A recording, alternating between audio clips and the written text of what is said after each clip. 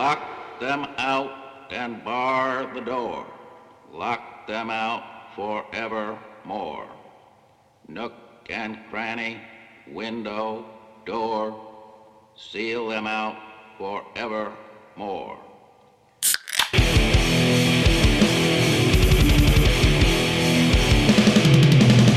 You're listening to the Buzzkill Podcast.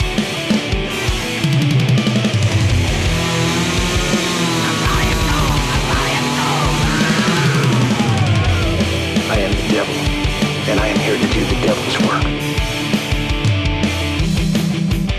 It is episode 234. Welcome to the Buzzkill Podcast, where today we discuss, critique, and rip some silent but deadlies in Silence of the Lames. What's going on, guys? I'm Vito.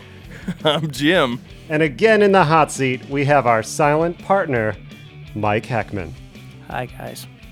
He's a little less silent this week. Although that sounded really timid. Hi, guys. That's I have to give off the illusion that I can't talk still. But I can a little bit better. I'm here. Hi. How you doing? For those of you who don't know Mike in real life, that first voice that you heard is actually his real voice. Yeah, it's not so much. It's my real sex voice. That's how I talk in the throes. It's really it's haunting. It's haunting. That's TMI, man. That. But you look really good tonight. Thanks, man. You look really good. You're looking pretty sexy yourself. Well, thank you. Is what you've got contagious? Because you've rendered me speechless. Sorry. I was just sitting on that one. I don't know. Can you get herpes through a Zoom call? Oh. I think I just did. Anyway, yeah. No, I'm here a little bit more tonight. I'm still going to be the silent partner, but I can actually mostly just because we found out that the show's better without you. It's true. That's actually very true. I since in the week since last episode, my injury has healed very, very nicely, or is healing very nicely. But as I'm no longer on vocal rest, my doctors are still advising me to not talk for long periods of time. Ergo, podcast is out. And I'm not taking any chances when it comes to my voice. Therefore, you get the soothing sounds of Mr. Vito and Fuckwad. Vito Power and Lord Farquaad. Lord Farquaad. Well, that's good to hear that you're healing. You know, the coolest thing about this whole injury is that, you know how the whole what? The whole injury. Who's got the voice problem? Mine's from, you know. Oh my God. That's a popsicle, guys. I was eating a popsicle earlier and I froze my I thought it vocal was a cords. banana. God, get your head out of the banana grove. Who is the dead guy? No, the coolest thing about this injury is that what the fuck? That thing that our parents used to yell at us for when we were younger, blowing bubbles in your chocolate milk. Mike actually gets to do that on the regular, and he has to. He's required to recover from his horrible injury. Yeah, who knew? One of the vocal. I'm in vocal therapy right now because I have to keep my vocal cords moving a certain way so that they don't I guess there's a thing to where when you have an injury to your cords, if they heal improperly without proper exercise, basically, they can actually heal paralyzed almost, or seized a little bit. Basically, like any other muscular injury. Pretty much. So one of the exercises though is I literally have to blow bubbles while humming, and it creates some weird back pressure on your vocal cords, and it keeps them moving. It's interesting. Give us a little taste. Oh, you want a little taste here? Yeah, just give us a little taste. Give us some throat bubbles.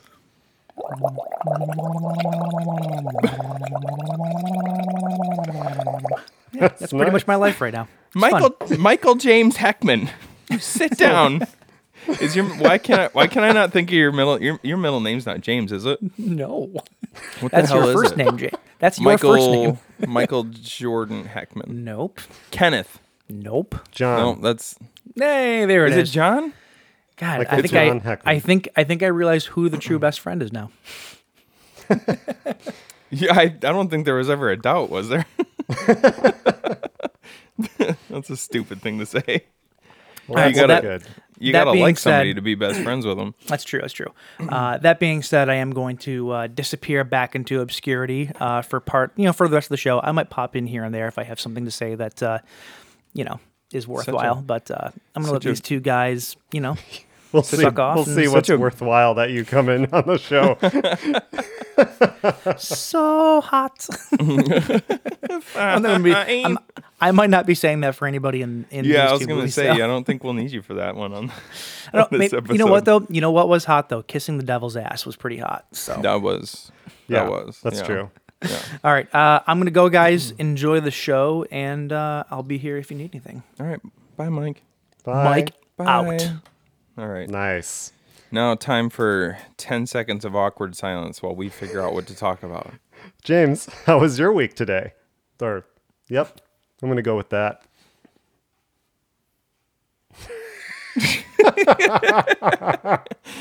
That was 8 seconds. That was painful.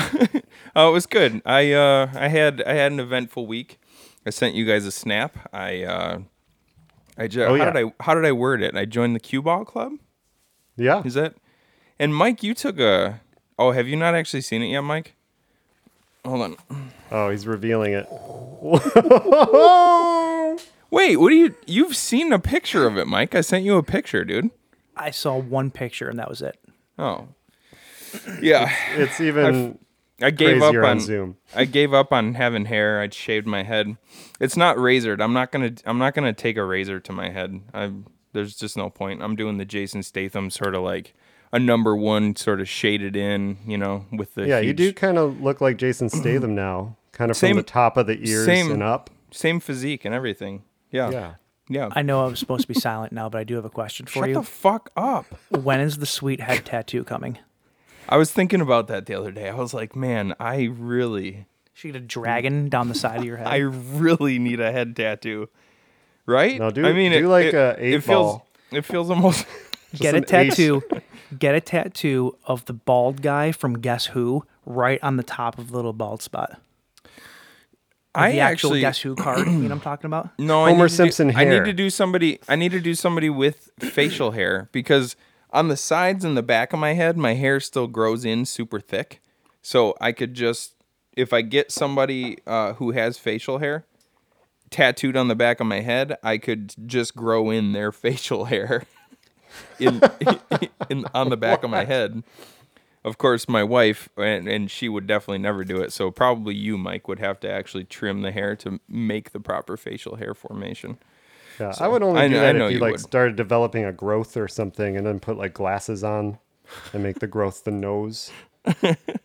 That That's could be fun. instead of having a doctor check it out, I just really lean into it. Well, opportunity. Yeah. Besides that, I also got a new phone. Yes, Michael, that's what I'm talking about, right Mike there, just bud. found the perfect picture of exactly what James was describing. That is frightening. Oh my god. That's horrifying. Oh, God. that is really, really. Where do people Why- go to see this? why are they- Pinterest. why are they What not did you so- search? I think you just searched nightmare. My personal nightmare. I searched best worst head tattoos hair. I could always go super basic and just get the little guy with the lawnmower. That's always a fun one. There you go. But Nice. yeah, other than that, I got a new phone. Moving up in the world, a lot of life changes in the last week. Oh. A lot of life changes. Very So, nice. Yeah, nothing other than that. I mowed my lawn today in preparation for our 3 to 4 inches of snow on Wednesday. Did you know What that? really? Go for the Eddie Munster. Oh God, that's even worse. There's more. It's so gross that he actually has the eyebrows too. The tattoo, the tattoo itself is pretty good though. That's like a pretty good photorealistic tattoo. Yeah, that is. Okay, That's I'm done. horrifying though. Yeah, Mike, did you hear we're getting snow on Wednesday? Apparently, Yeah, I did. I don't believe it. I'm sorry. I think What's the weather out like right now? I think Dave Rexroth is looking at the radar with his bad eye. In case you don't know, since you've been gone from Michigan for so long, Mike or Vito, Dave Rexroth a few years ago lost his eye in a fireworks accident. Did you know that? Oh, no. Yeah. No, I did not. So now he has a glass know eye. this. Now he has a glass eye. But yeah. Anyway, the weather right now, the weather was beautiful today. It was sunny and like, I don't know, 60 degrees maybe. So we still got one eye on the weather. That's good. and apparently we're getting 3 to 4 inches on Wednesday. So That's nuts. who knows, man. Anyway, what have you been up to? I'm hungover a bit, so I'm struggling a little. From last had, week still. No, I haven't even finished that whole thing. I did put the Cosmic Silence stout on ice cream as a topping, and that did was delicious. Did you reduce it or did you just pour it straight on? I just poured it straight on. You probably could It have. literally is like chocolate It syrup. basically is like syrup, yeah. But no, we were celebrating a friend's birthday last night and finally had a little outdoor gathering party. We all dressed up, did dancing in our other friend's backyard, and it was wonderful. And they actually were projecting silent movies in the backyard, which was very appropriate for this episode. Very on theme. But yeah, it was the first time we've had a party like that for over a year now. So That's good, man. yeah.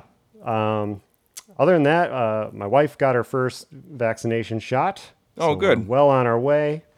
Now you That's got about it. You got yours already, right? Yeah. The first one. We're I think both we getting our talked about that second last week. one. Yeah, we're both getting our second one in May, early May. So I get my second one on Wednesday when we're supposed to be getting a ton of snow, so that'll be fun. gee.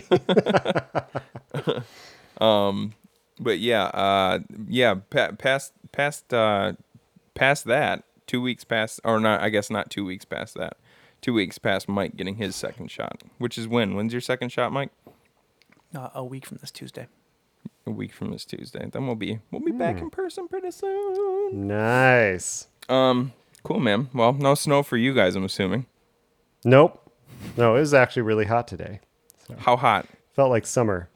hot? I didn't look at it. Felt like 80 because we were in the Burbank area, but it's cooler here in Santa Barbara. I want that. I want hot weather back. I'm ready for it. I'm so sick of Michigan doing its fucking Michigan thing in the past couple months. I just need some hot weather. Also, I need some color on my head because it's very white right now. Well, cool, man. I guess let's get into some corrections from last week then. All right. Oh, God. What the fuck, Mike? Is that the Hulk? Stupid! You're so stupid! All right, a couple corrections here for you. First up, Rutger Hauer. Last week I was talking about Buffy the Vampire Slayer. Buffy the... Jeez, I just had a stroke. Ruffy the Bonfire Slayer.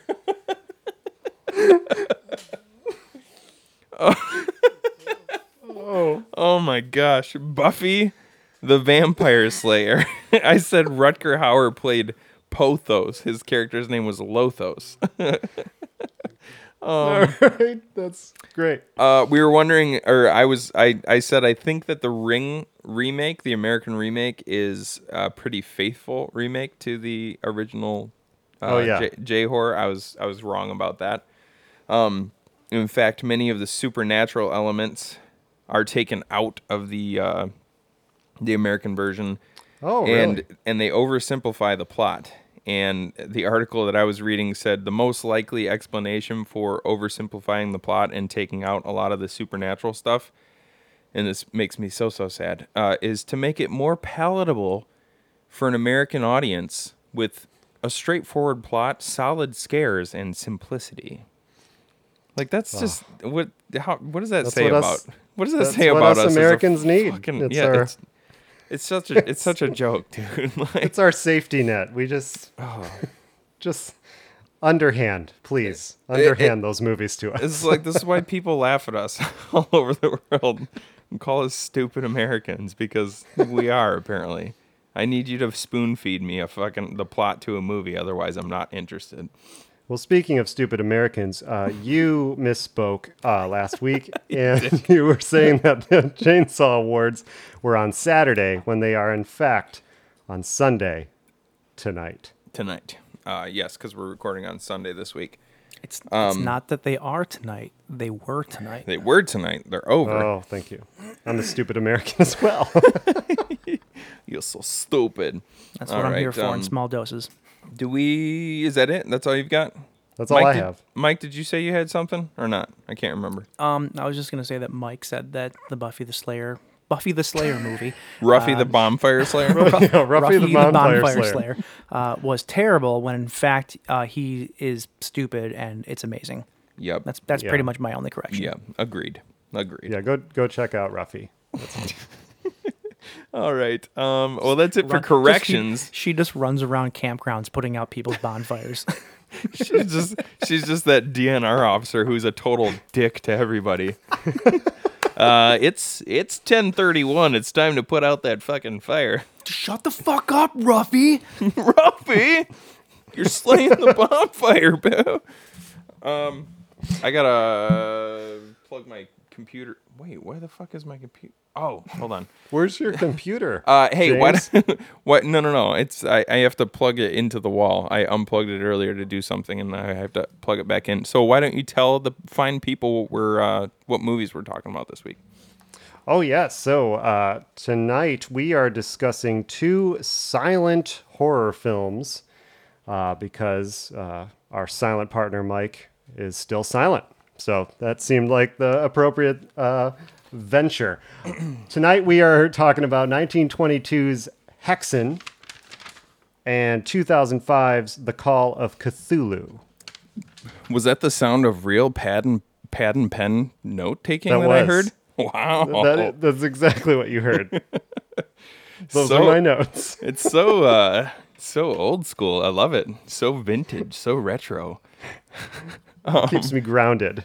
To go along with that, we had a suggestion here from Vito Power about what we should drink this week, and then he went out and bought himself something different. What a prick! Did you bought some of this as well, though, right? I did. Yeah, I have both. Why don't you start with your first one, because I forgot to look up to see if there's a write-up for this one, and I want to look it up real quick. So why don't you start with your fancy one first? So the fancy one, again from Modern Times. I had another one last week. This was done by Modern Times in a collaboration with Equilibrium Brewing Company. It's called Silence of Light. This 13% Imperial Stout craft is positively loaded with pistachios, cocoa, and vanilla, delivering a glorious dose of dessert-inspired magic to your blessed taste buds.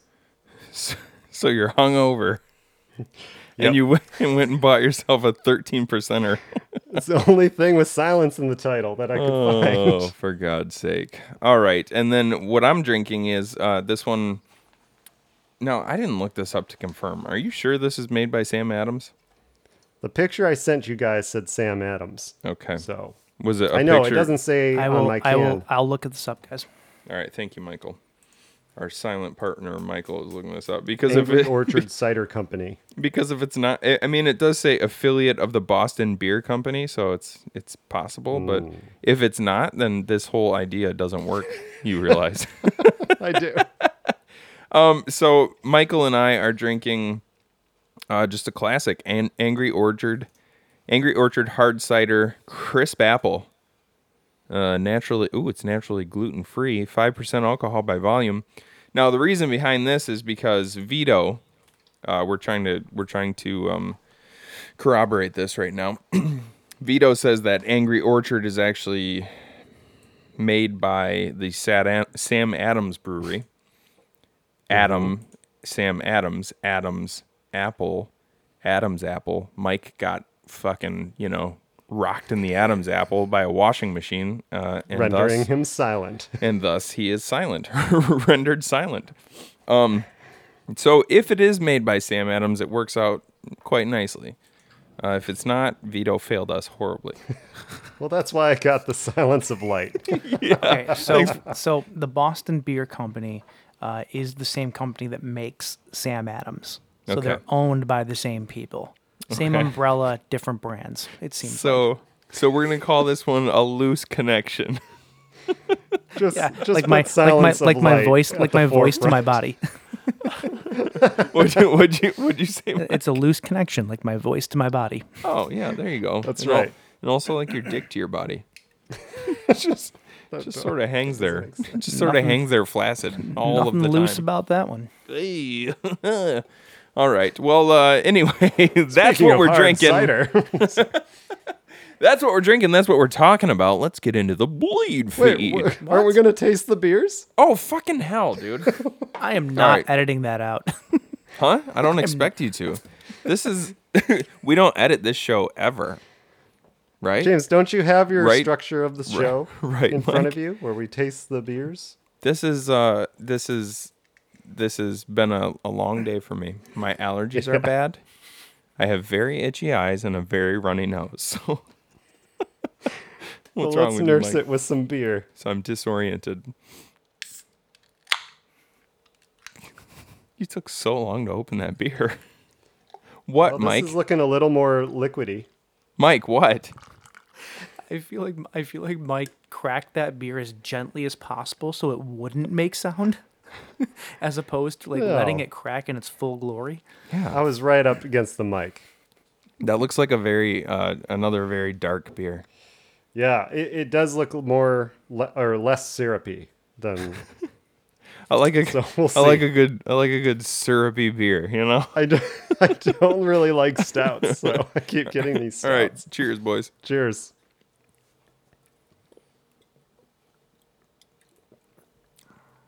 I mean, that's just a good crisp flavor. That's what that is. Wow. How's This yours? tastes more like chocolate than the last one. What was the title of this one again? Silence of Light. Silence of Light. And it's a stout, another imperial stout. Yep. That's tasty. I like this one a lot better than last week's. I like this one because it's cider is just a very good summer beer or summer drink rather, you know? I love ciders in the summer. But do you like it better than last week's? Come on, that's hard to say. It's a toss up. It really is a toss up. I have a feeling that this one won't wake me up at 3 a.m. to 3 in the morning to go blow out my bathroom. So Who were you blowing at 3 a.m.? you know, you were there. Blowing bubbles. I was just doing what my vocal coach told me to do.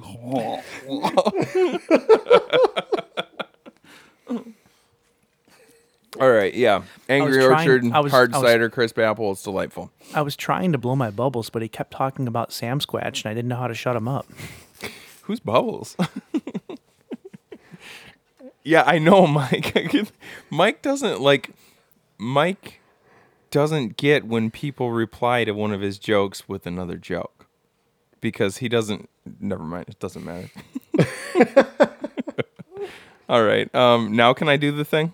You can go now. Okay. That's what we're drinking. That's what we're talking about. Let's get into the bleed feed.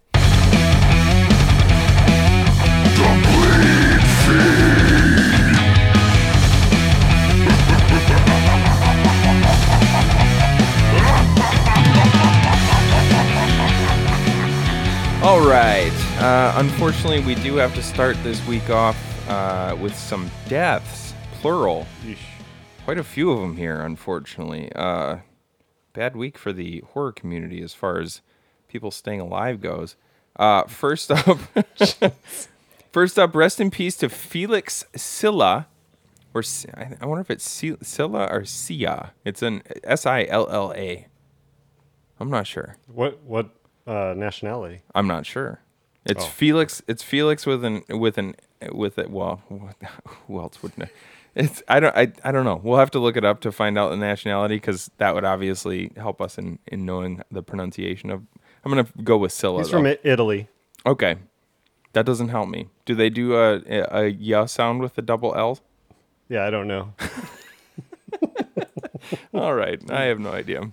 Anyway, actor and stuntman best known for playing cousin It on the Addams Family, the original live-action TV show Addams Family back in the 60s. He passed away at the age of 84 after a battle with pancreatic cancer. Very sad. Aside from the Addams Family, his horror credits include... I think I got that right. Don't Be Afraid of the Dark, Demon Seed, The Manitou, The Brood, The Dungeon Master, and House. And as a stunt performer, he worked on Poltergeist, The Monster Squad, and Phantasm 2, as well as many non-horror titles. Wow. He was also, Michael just chimed in here, he was also an Ewok in Star Wars film, in the Star Wars film Return of the Jedi. So, very cool. And he was a dink in Spaceballs. Oh yeah, and so he kind of covered both bases with the. What a career! Yeah, absolutely. So yes, rest in peace to Felix Sia, and Mike tried to Mike tried to chime in on the chat, and instead of saying "and a dink" oh, I see, he's making a joke. I'm so terrible at this. He said also So appropriate. Appropriate, Mike. In a dong in balls from space. That's very, very disrespectful. It's not even a joke. That's just stupid. I feel like Felix would appreciate the joke. All right. Also, rest in peace to Army of Darkness actor Timothy Patrick Quill, Michigan boy, right? Born and raised in Detroit. And I believe you said earlier he actually passed away here in Franklin, Michigan, right? Mm-hmm. Quill played a blacksmith in Sam Raimi's third Evil Dead film, Army of Darkness, and also appeared in all three of Raimi's Spider-Man movies. Upon hearing of his passing, Bruce Campbell tweeted, "Tim was a mainstay in our amateur Super 8 flicks and I loved working with him decades later on Army of Darkness, and my name is Bruce. Tim was full of fun and mischief, and he left all on the dance floor. Safe travels, sir." So, yeah, nice little tribute Rest there in from Bruce. Yep, rest in peace to Timothy Patrick Quill. Next up, a couple more here. Oh, Mike says, random fact, he was a swimmer in high school, too. Thanks, Mike. Thanks, Mike. Thanks for letting us know. Is there anything else about his childhood you'd like to chime in with? No? Okay. Kind of sticking with the Army of Darkness theme here. Rest in peace to Italian artist Enzo Sciatti, who illustrated the Italian poster for Army of Darkness, which it's become one of the most iconic pieces of artwork based on the movie. I know that's when I think of Army of Darkness, I think of this particular poster. I didn't know that it was actually by this artist. It's the one with the Evil Dead 2 skull, right? Yeah, it's the one with the skull up in the left hand. Yeah, like kind of looking over its shoulder. Yeah, that's what always jumps into my mind every time I think of Army of Darkness. Sciatti also illustrated posters for Italian masters of horror Lucio Fulci, Dario Argento, and Lamberto Bava for films including The House by the Cemetery, The Beyond, Manhattan Baby, A Cat in the Brain, Phenomena, Two Evil Eyes, and Demons. He was 77 years old. Mike says... Yeah. His art was incredible. Mike says, I was gonna steal random fact, this dude's art was incredible. Maybe he should have sold them as NFTs, right? We had a 25-minute conversation about NFTs before the show. Maybe we should get into it again, because that's a fun conversation, huh? Let's do next week. Yeah. When I'm not here. or never, because they don't make any sense. All right. Last up here, finally, because there's so many deaths this week, another Italian horror legend, makeup effects artist Gianetto De Rossi has passed away at the age of 79. De Rossi has many credits, but made a name for himself as a makeup effects giant with Lucio Fulci's Zombie. He also teamed up with Fulci for The Beyond and House by the Cemetery. And after spending the 80s and 90s working mostly on fantasy and action films, he returned to horror in 2003 with High Tension, which, have you ever seen High Tension? No. Very cool movie. You should check it out. And don't listen to our episode about it, because it's got a twist. I haven't. Okay, good. And he also directed 3 films over the course of his career. So, rest in peace to Gianetto De Rossi. Next up here, a little bit of legal news. which is always fun, listening to people battle it out in courts, right? And that's cool. That's what I like about horror. Well, we all kind of know, we know the history behind Friday the 13th and, Sean Cunningham's fight with the is that fight with what production company? It's Sean Cunningham's fight with the original screenwriter over the rights to the original movie. Right, that. So, kind of in the vein of that, because once Sean Cunningham started getting mixed up in the courts, it realized that, other people realized, hey, we might be able to kind of get some stuff going here too. So, the writers of the original Predator are seeking a lawsuit against Disney, which owns 20th Century Fox now. And they're basically trying to recapture the rights to the franchise. I'm kind of just reading out of the article here because there's a lot of information. But the Thomas brothers are seeking to exploit copyright law's termination provision, which allows authors to cancel transfers after a waiting period of 35 years, typically, for newer works. What's up, Mike? No. Oh, were you just drawing 35 in the air? Backwards? According to the complaint, the effective termination date for their screenplay, originally titled Hunters, is April 17th, this Saturday. Jim and John Thomas say they served a termination notice all the way back in 2016, and for 4.5 years have heard no objection. So, yeah, Disney has been fast-tracking a Secret Predator sequel under the shooting title Skulls, which was scheduled to begin production this May and June under the direction of 10 Cloverfield Lane's Dan Trachtenberg. I'm assuming that they were fast-tracking it so that they could probably try and hold on to the rights. Wow. Right? Isn't that that's essentially what happened with the Hellraiser franchise?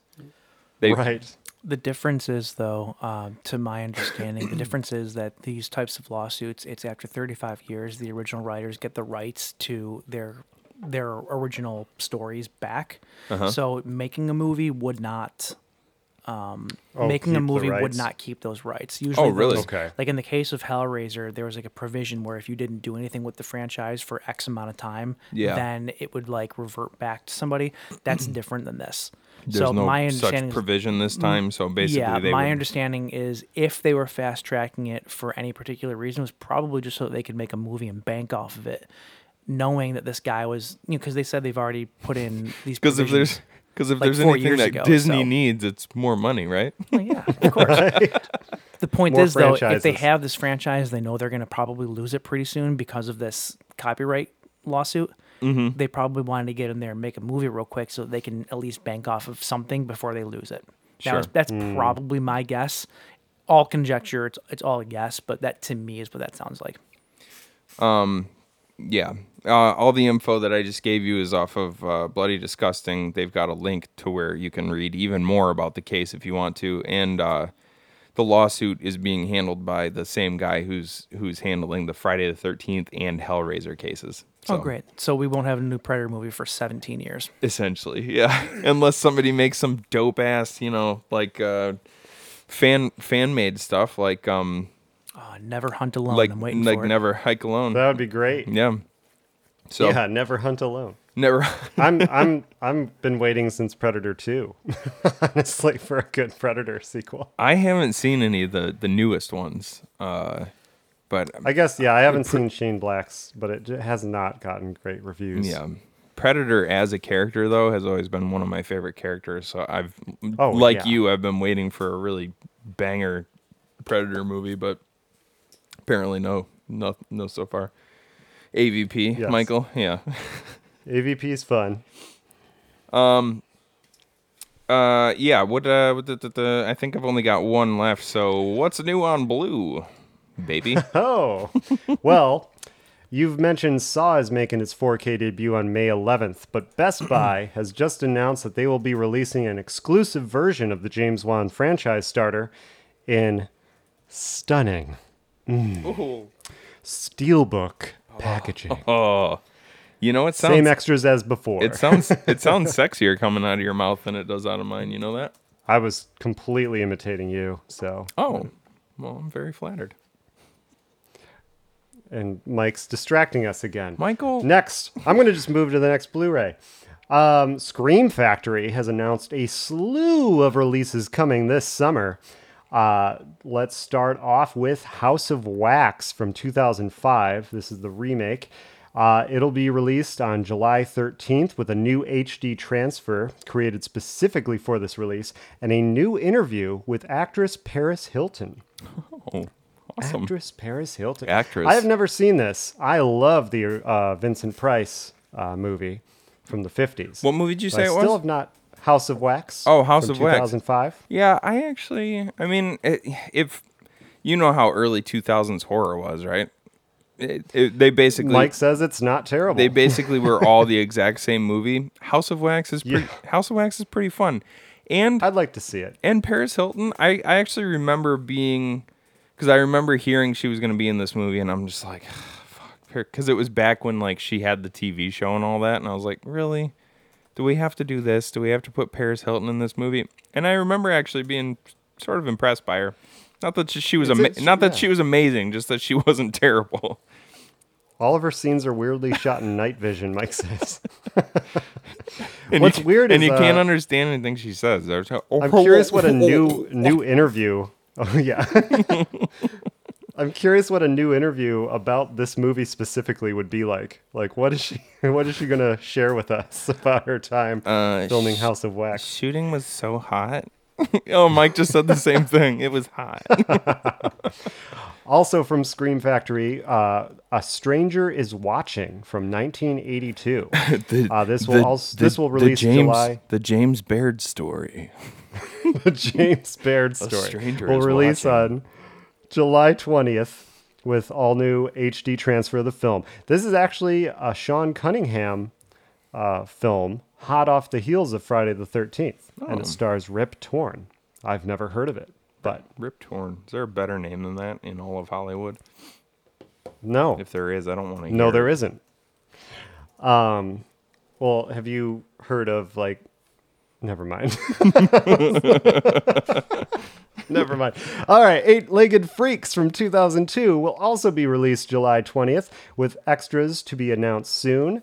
I've still never seen that movie. Oh, it's fun. Have you? Yeah, it's fun. It's Are the it's spiders, my like- it's my nightmare because I hate spiders, but you know, Yes. in terms of giant spiders movies, it's fun. And that is right, Mike. Rip Torn would never have made it in porn. That's true. Well, maybe a certain kind of porn. Gosh. Oh, Yes. No. Moving on. Chamber of Horrors from 1966 will be released July 27th with an all-new HD transfer of the film. This movie is apparently very inspired by 1953's House of Wax and used some of its sets, which is very interesting. So very cool. you're going to have to read Mike's comments. Maybe he starred in that movie. What was it called? I missed the title. Chamber of Horrors. Chamber of Horrors. Nice. That's great. A collector's edition of Brotherhood of the Wolf from 2001 will be released July 27th as well, with extras to be announced soon. You know, I've never heard of this movie. I've never seen it. I've been wanting to actually do it for this show, though. It's that's the one with Guy Pearce, right? Does it say in that? No, but I do know it has Jimmy Lee from Double Dragon. Oh, it's not the So- one with Guy Pearce. Which one? I didn't see Guy Pearce in the credits. What am I thinking of? You thinking about Ravenous? Maybe I'm thinking of Ravenous. Is Guy Pearce in Ravenous? I'm pretty sure he is. Maybe I am.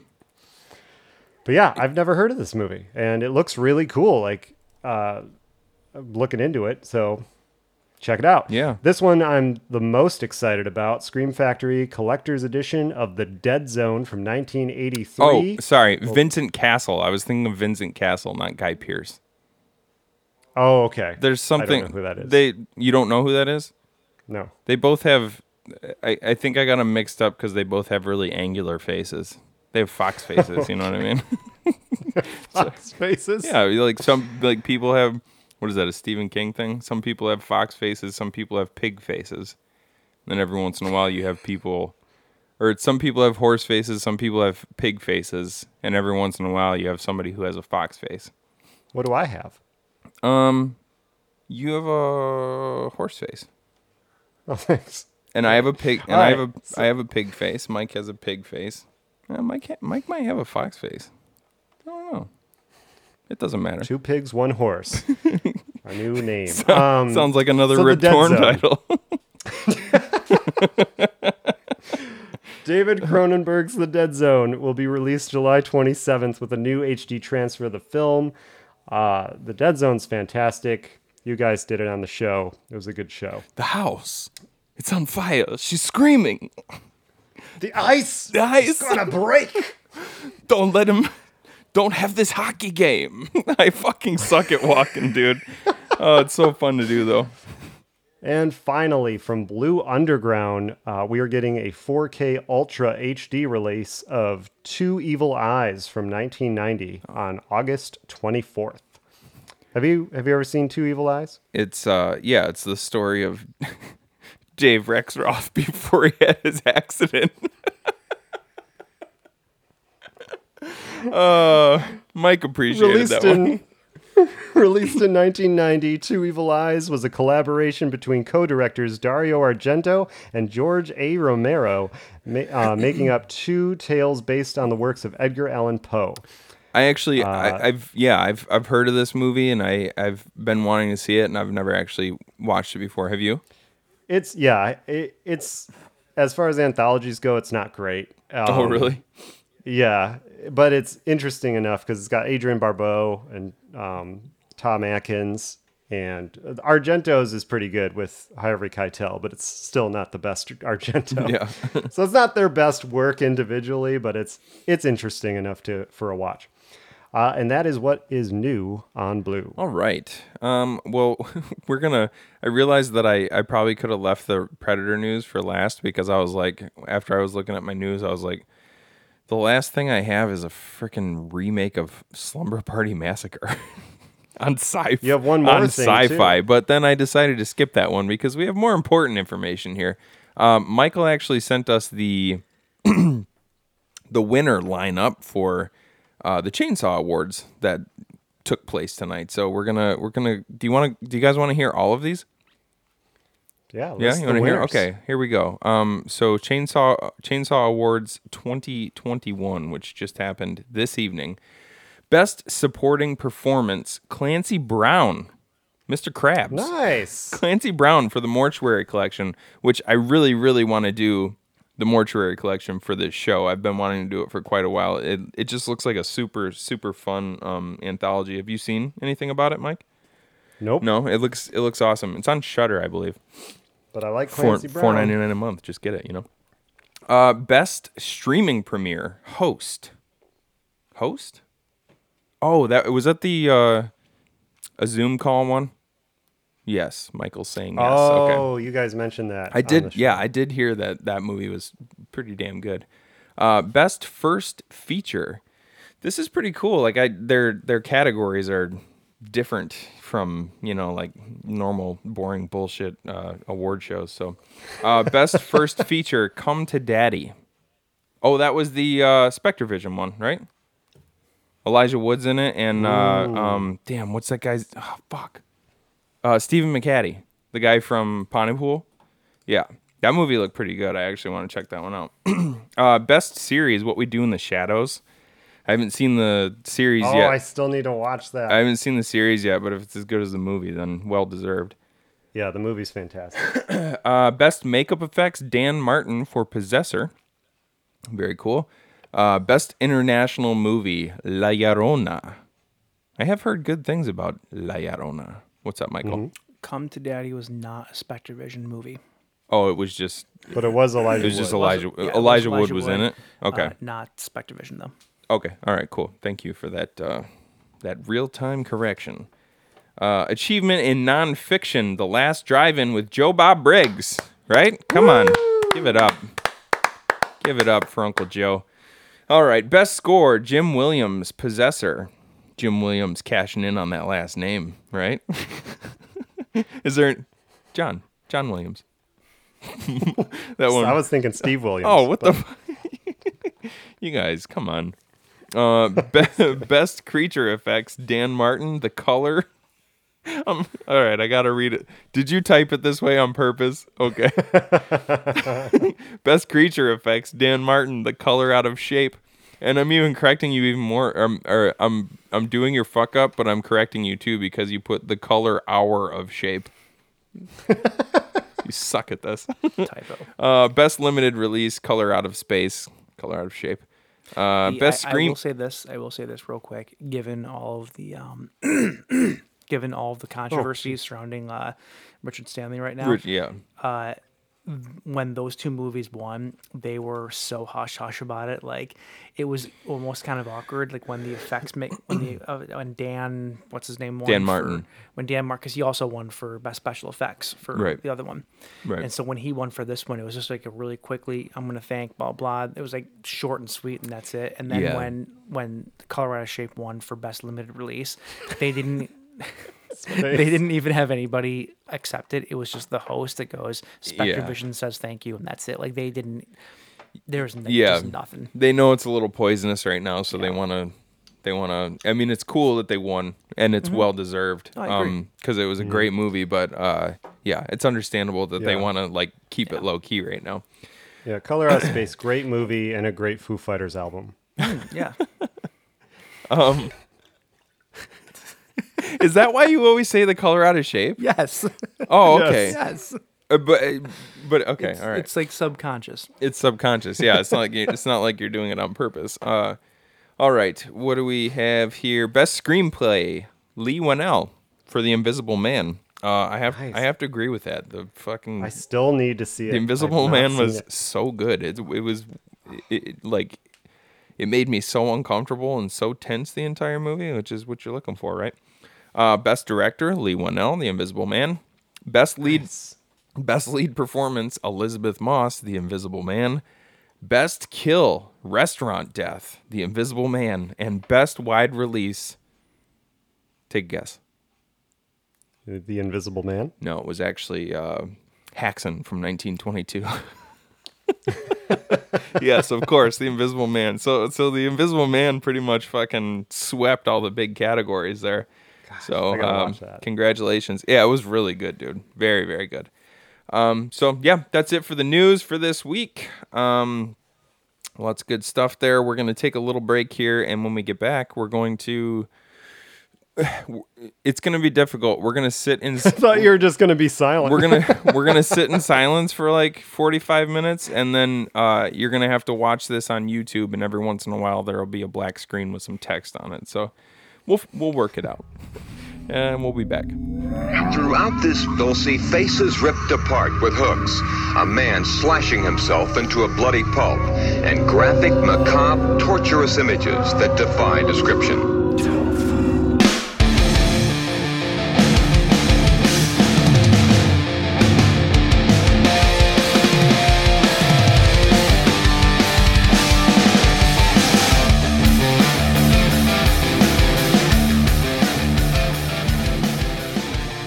All right. First up, we're going to talk about. Now, we've been corrected by veto power here because me and Mike, being the dumb Americans that we are, we've been calling this movie Haxan, or to make it even more Midwestern, we've been probably calling it Haxan, right? Haxan. Well, we watched Haxan, so but it's actually Hexen. That's what I saw on Google. Is that the? That's all I did. Oh, so because Google told you, that means it's true. All right. Hexen, fictionalized documentary showing the evolution of witchcraft from its pagan roots to its confusion with hysteria in Eastern Europe, directed by Benjamin Christensen. This is my first time ever seeing this movie. Same. I liked it a lot. I loved it. And it's weird. Like, so the other movie that we watched was it's a silent film made in 2005, right? Mm-hmm.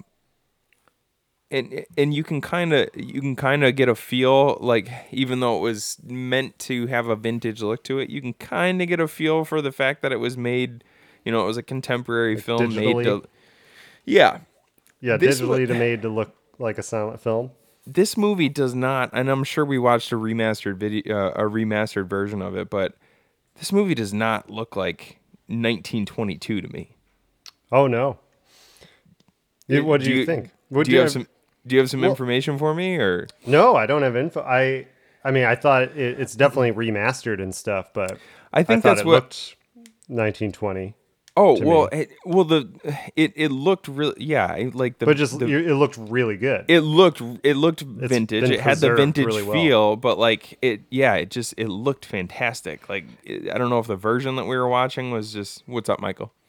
I just wanted to say, to my knowledge, there isn't a version of Hexen available that is not remastered.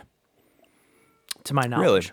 Really? Okay. I don't believe so. I could be wrong on that, but in the little bit of research that I did on him, every version that I've seen that's available is remastered in at least some way. Well, so I believe the one that we watched is either the one or very close to the Criterion version. Okay.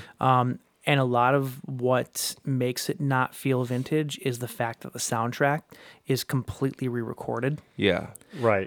Which it had to be because, again, from what I was reading about these, it doesn't exist. These movies back then, at least a lot of these silent movies, they were actually played with a live symphony. They were played with a live orchestra. Yeah. So there was no soundtrack that was attached to them. Mm-hmm. So the music that you're hearing in this version that we watched was basically what they gathered to be the closest representation to what would have been there in its original theatrical premiere, based on the first recorded record, I believe, of it. The first recorded record of what was played with it was from like a few months afterwards, and that's what they based that off of. It's re-recorded music, so the music sounds really good. It sounds amazing because it was recorded now. Yeah. Yeah. I'd be curious to hear that recording of like the one what they were actually playing along with it back then a few months after. There isn't a recording of it. It's just basically on paper. I'm saying I'd be curious because this. But James, it doesn't exist. Like, I don't understand. Like, let it go. I'm sorry. I'm sorry. I'm just saying. You know what? I can't do this anymore. I'm sorry, guys. I can't do this anymore. But yes, I'm glad that there's only a remaster. This is fantastic. You've hurt my feelings at this point, and that's enough. He's gonna turn his camera off again. No, because to me the score in this movie, although like portions of it are really good at sort of imitating what the style of music from back then, I feel like there is still some really contemporary portions to the score in this movie. It's hard to say. Like there was a lot of like sound effects utilizing the strings and stuff that there's sounds that you could have made on the strings back then, but they just didn't because it wasn't the style of the time. It was like, Joseph Bashara, is that the guy who does all the? James Wan?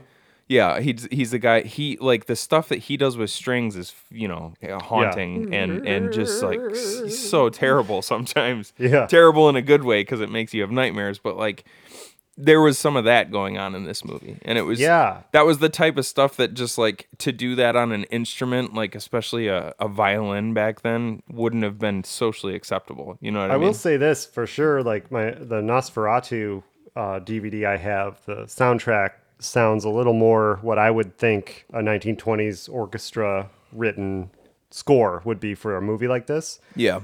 So I agree with you, and that could definitely be the case. But either way, it sounds really awesome. Yeah. I'm not complaining at all because the score for this movie was so good. I feel like they struck a good balance between, like injecting some of that old style of orchestration with like some newer elements, and I thought it worked really, really well. I was really surprised by this movie. I didn't know what to expect, but I didn't realize It was going to be kind of like a documentary in 7 parts, and it was really cool the way they broke it up. And they're literally like titles of part 1. Yeah. Part 1 was all like pictures and intertitles, and part 2 goes to live action, and so on and so forth. And I really thought that was a unique, even now, it was unique at the time and unique now, of a way to kind of do a movie. Well, it was cool too that like how upfront the director was too about what was happening.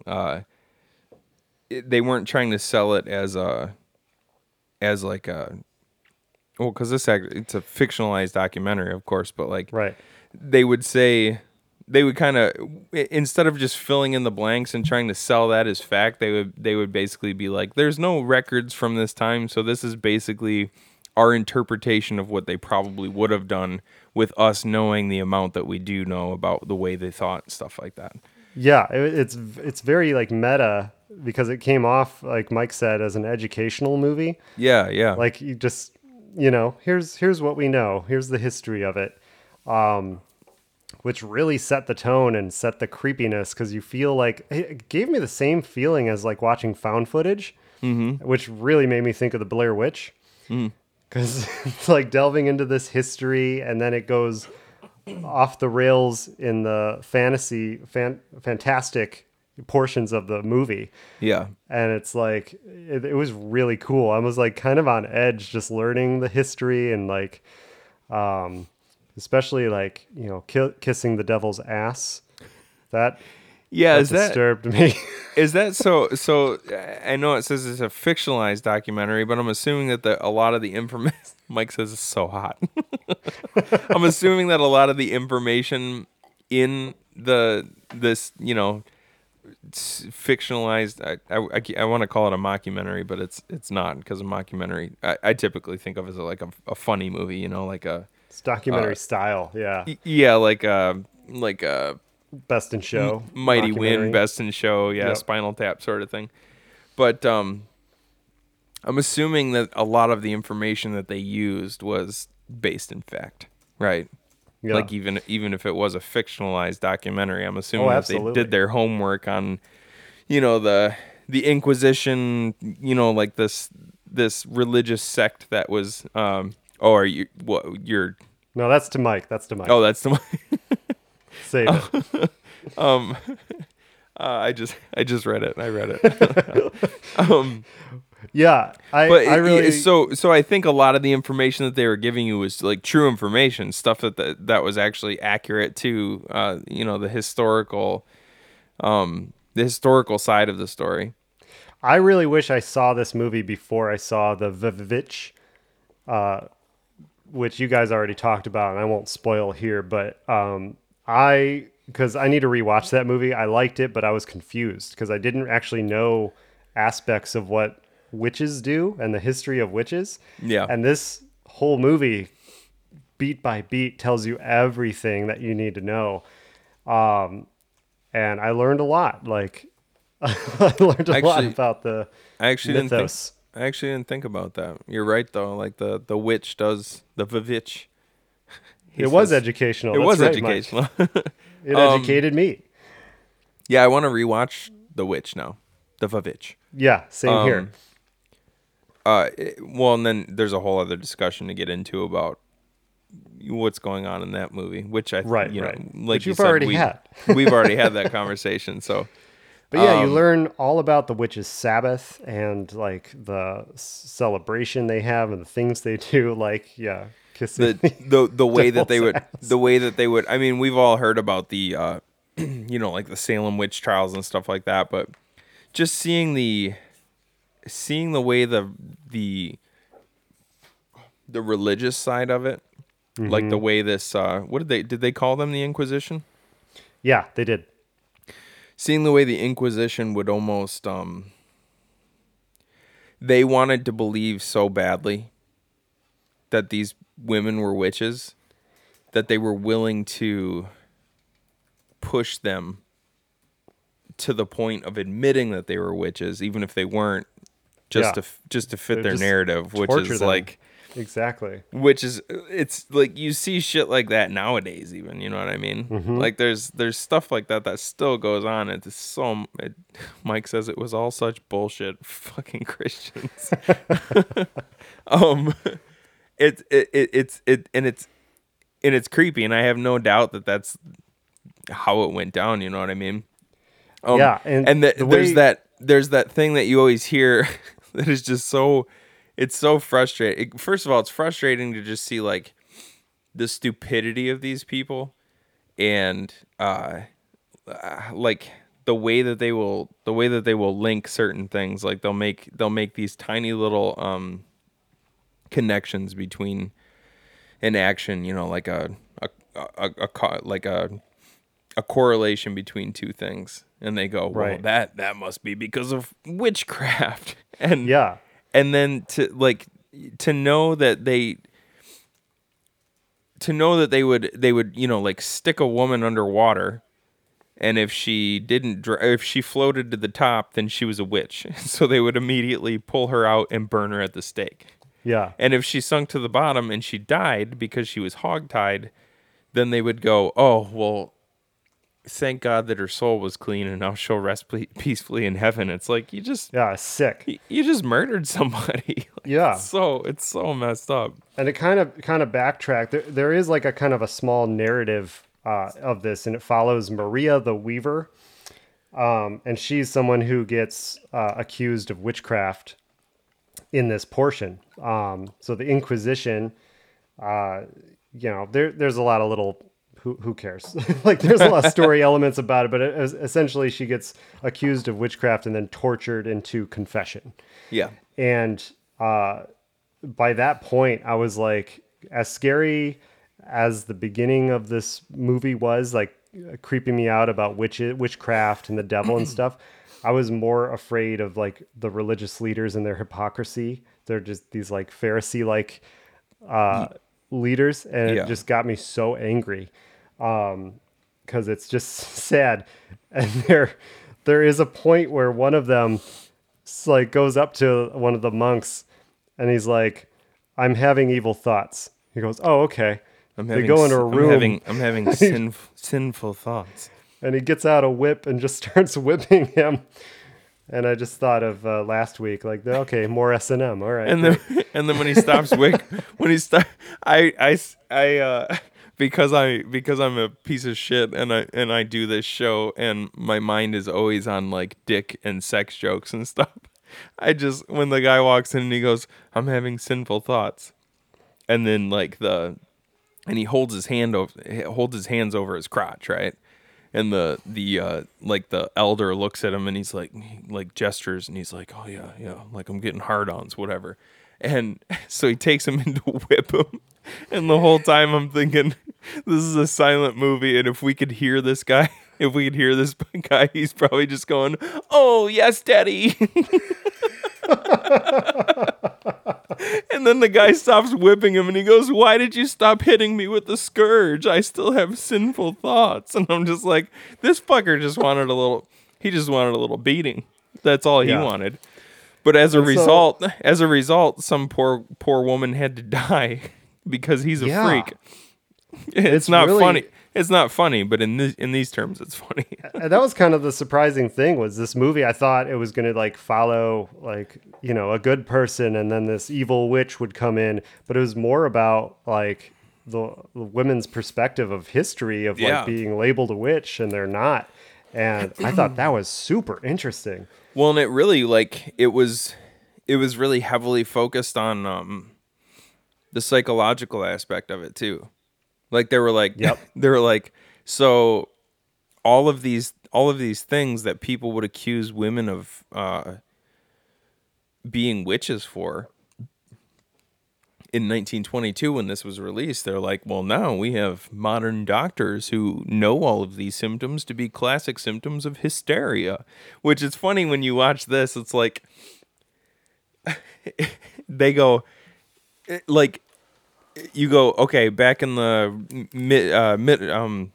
medieval times or the Middle Ages or whatever they were saying, everybody said, oh, well, they had this catch-all term. It's witchcraft, right? Mm-hmm. These women are acting this way because it's witchcraft.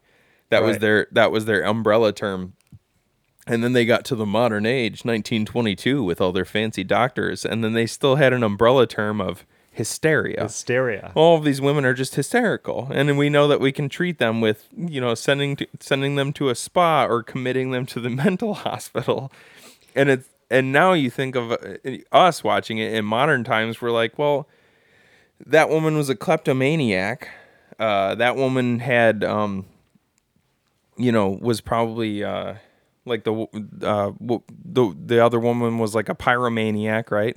One woman was a sleepwalker, but they had this blanket term of hysteria for all these Not women. only that, sometimes it's just this woman's sexually active. This woman has anxiety. Right. This woman's depressed. She has it's hysteria. A blanket term of hysteria. Let's electroshock them and it kind of force makes them you to shower and whenever. It kind of makes you wonder if in 80 years people will be watching movies that we've made now where somebody's like, oh, well, he has obsessive compulsive disorder.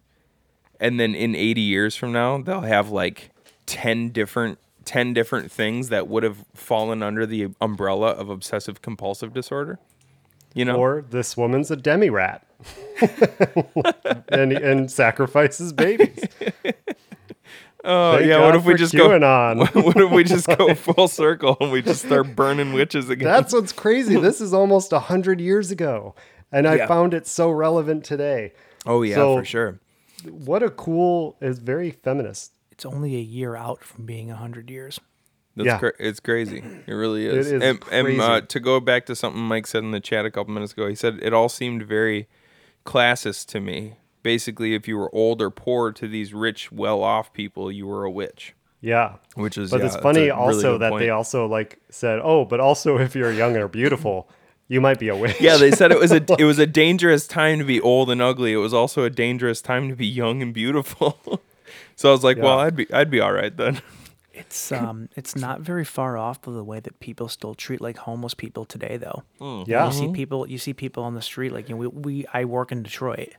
You see people who are homeless or whatever, and they get treated like absolute dog shit by people that don't want anything to do with them, or people that, whatever, like just for the sake of them being homeless, they're looked down on as if they're this evil creature, basically. But then you still have... This type of stuff still exists today. Oh, it really for sure. does.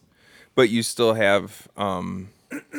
you basically still have the blanket statements being thrown out too. Back then it was you'd see a homeless person on the street and you'd be like, oh, well, it's a witch, obviously. And then in 1922 you'd see a homeless person on the street and you'd be like, oh, they probably suffer from something terrible like hysteria.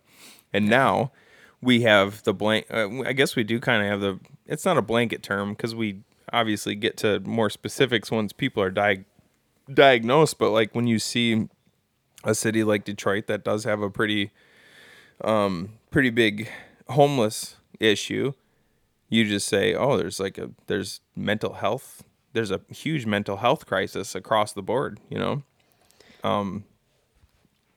they do, I mean, obviously, like they do put that title on. And not everybody who's homeless has some sort of mental health issue, like especially nowadays with people losing their jobs and being out of work for a year and stuff like that. And sometimes it's not that, like, the people, at least that I've dealt with, it's not that they're witches. They're just straight up bitches. Yeah. Right. That's true, Mike. That's, yeah, it's great. It's like have you tried being nicer? Maybe you'd have a house if you were nicer. These are the things that I choose to speak for, by the way. It kind of goes into two categories in this movie. Like, it's either you fear what you don't understand, or you're just drunk on power, and you're like, use it in the Middle Ages. They're using the church for power, and then it makes the link to the mental health care facilities, institutions. Like, they're just using their power. I think it's honestly exactly the same way that it is today still. Yeah. And who that was everybody most chilling part. Everybody in this movie who wasn't in a position of power were the ones who were fearing what they didn't understand. And then they would tell the higher powers, oh, there's something scary going on here. And then the higher powers, regardless of whether they thought those things were true or not. They just wanted to keep the power. So they would literally torture a woman into confessing to being a witch, even when she wasn't, just so that they could continue with their narrative and keep their power. Yeah. Because once you're ridding the world of witches, once you're ridding the world of the thing that the common people are afraid of and that they don't understand, you keep your power because now you're necessary, which is pretty much exactly how the fuck things work these days. It's pretty creepy how relevant this is. Yeah. 100 years later. Now, that's not to say there wasn't like really awesome horror elements in this movie. Oh, there was some genuinely creepy Holy stuff in this crap. movie. Yes. Not to mention Benjamin Christensen, who directed this and wrote it. He plays the devil in this Oh, movie. really? Yeah. He's You mean like, you mean this guy? That guy must have been a huge fan with the ladies. That tongue, Kingpin. that tongue does some work. Well, that's kind of what they were also saying was like perhaps in the Middle Ages, like women actually fantasized about the devil coming into the room, but today, in 1920s, it's probably going to be a like celebrity or a celebrity doctor or celebrity. Oh you yeah, know. yeah. It was kind of an interesting. Was it weird thing? the girl who there wasn't a demon coming? It was in 1922. Was the guy who came into her? The guy who came into her room looked like an American president, and I can't think of which one it was. I can't remember who it was. Truman? I'm sorry, No. I'm gonna just while you think of that, I'm gonna say what Mike just wrote. Yeah, the devil was constantly churning butter. There was like just jacking it. there was so many demons churning butter in this movie, and it's It like was yes, so unnerving. it's like yes, we get it. We get the symbolism. You're churning some butter. But yeah, let's go back to part 2 of this movie with the first time you see live action. And we follow these two witches who are like cutting off a thief's finger and using it in a potion because someone wants a love potion. And Mike wanted us to say this love potion was made out of dove hearts and cat shit. You got to get this guy to drink it. Well, to be fair though, it was boiled during a full moon, That's true. so that makes the whole cat shit thing, it negates the cat shit. And to be honest, the guy that she was feeding it to, I don't think he would even notice if he was eating dove hearts and cat shit because he was so disgusting. I think that guy regularly ate dove hearts and cat shit. And just didn't care. He also like reminded me of the first victim in the movie Seven. Like, Oh God. he's just this like Just a- gluttonous, disgusting dude. This monk. I think that was definitely. I think the director Ben Christensen definitely had a certain view of clergy, Yeah. and so I think he specifically casted people who would just like disgust you as the clergyman in this movie. You know what I mean? Yeah. Absolutely. Mike said the text cards also read like a Cradle of Filth lyrics. Except for in the Danish. I was reading the Danish ones. Even Did more you have impressive. any like favorite parts or like interesting little moments that you liked? Anytime the devil showed up, I really like. I actually thought he was genuinely freaky, like especially churning Mike's butter. turning like butter Mike right is- now. There was the I liked the portion at the end when they were comparing and contrasting how they would deal with witchcraft versus hysteria in the modern age. I thought that was very Yeah. it was interesting to see how, like at that point how far medicine had come and still and realize like how far it still had to come to get to Yeah. the point we're at now. Like that was really interesting to me. Yeah. And then I liked just from a horror standpoint, I liked the scene where the girl gets called out of her bed from the devil, and she follows him out into the woods where they're having like the giant Witch's Sabbath. witches Sabbath. Like, yeah, that's where you see like pretty much everything that they described in the pictures in the beginning. Yeah. Which was another one of my favorite parts, like actually just seeing all those old pictures and having They them were creepy. I liked the fact that he went back, like he would tell you what to look for in the picture, and then he went back and actually pointed them out with the pointer. Yeah. Because those pictures were so detailed, and there was so much going on. They were like a fucking Where's Waldo of carnage.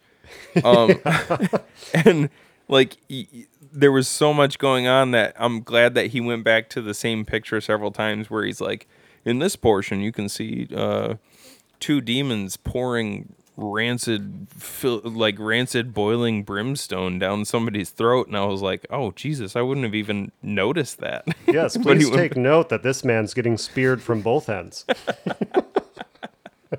Yeah, Mike, they were incredible, those drawings. Those are incredible drawings. What about you? Did you have any favorite parts?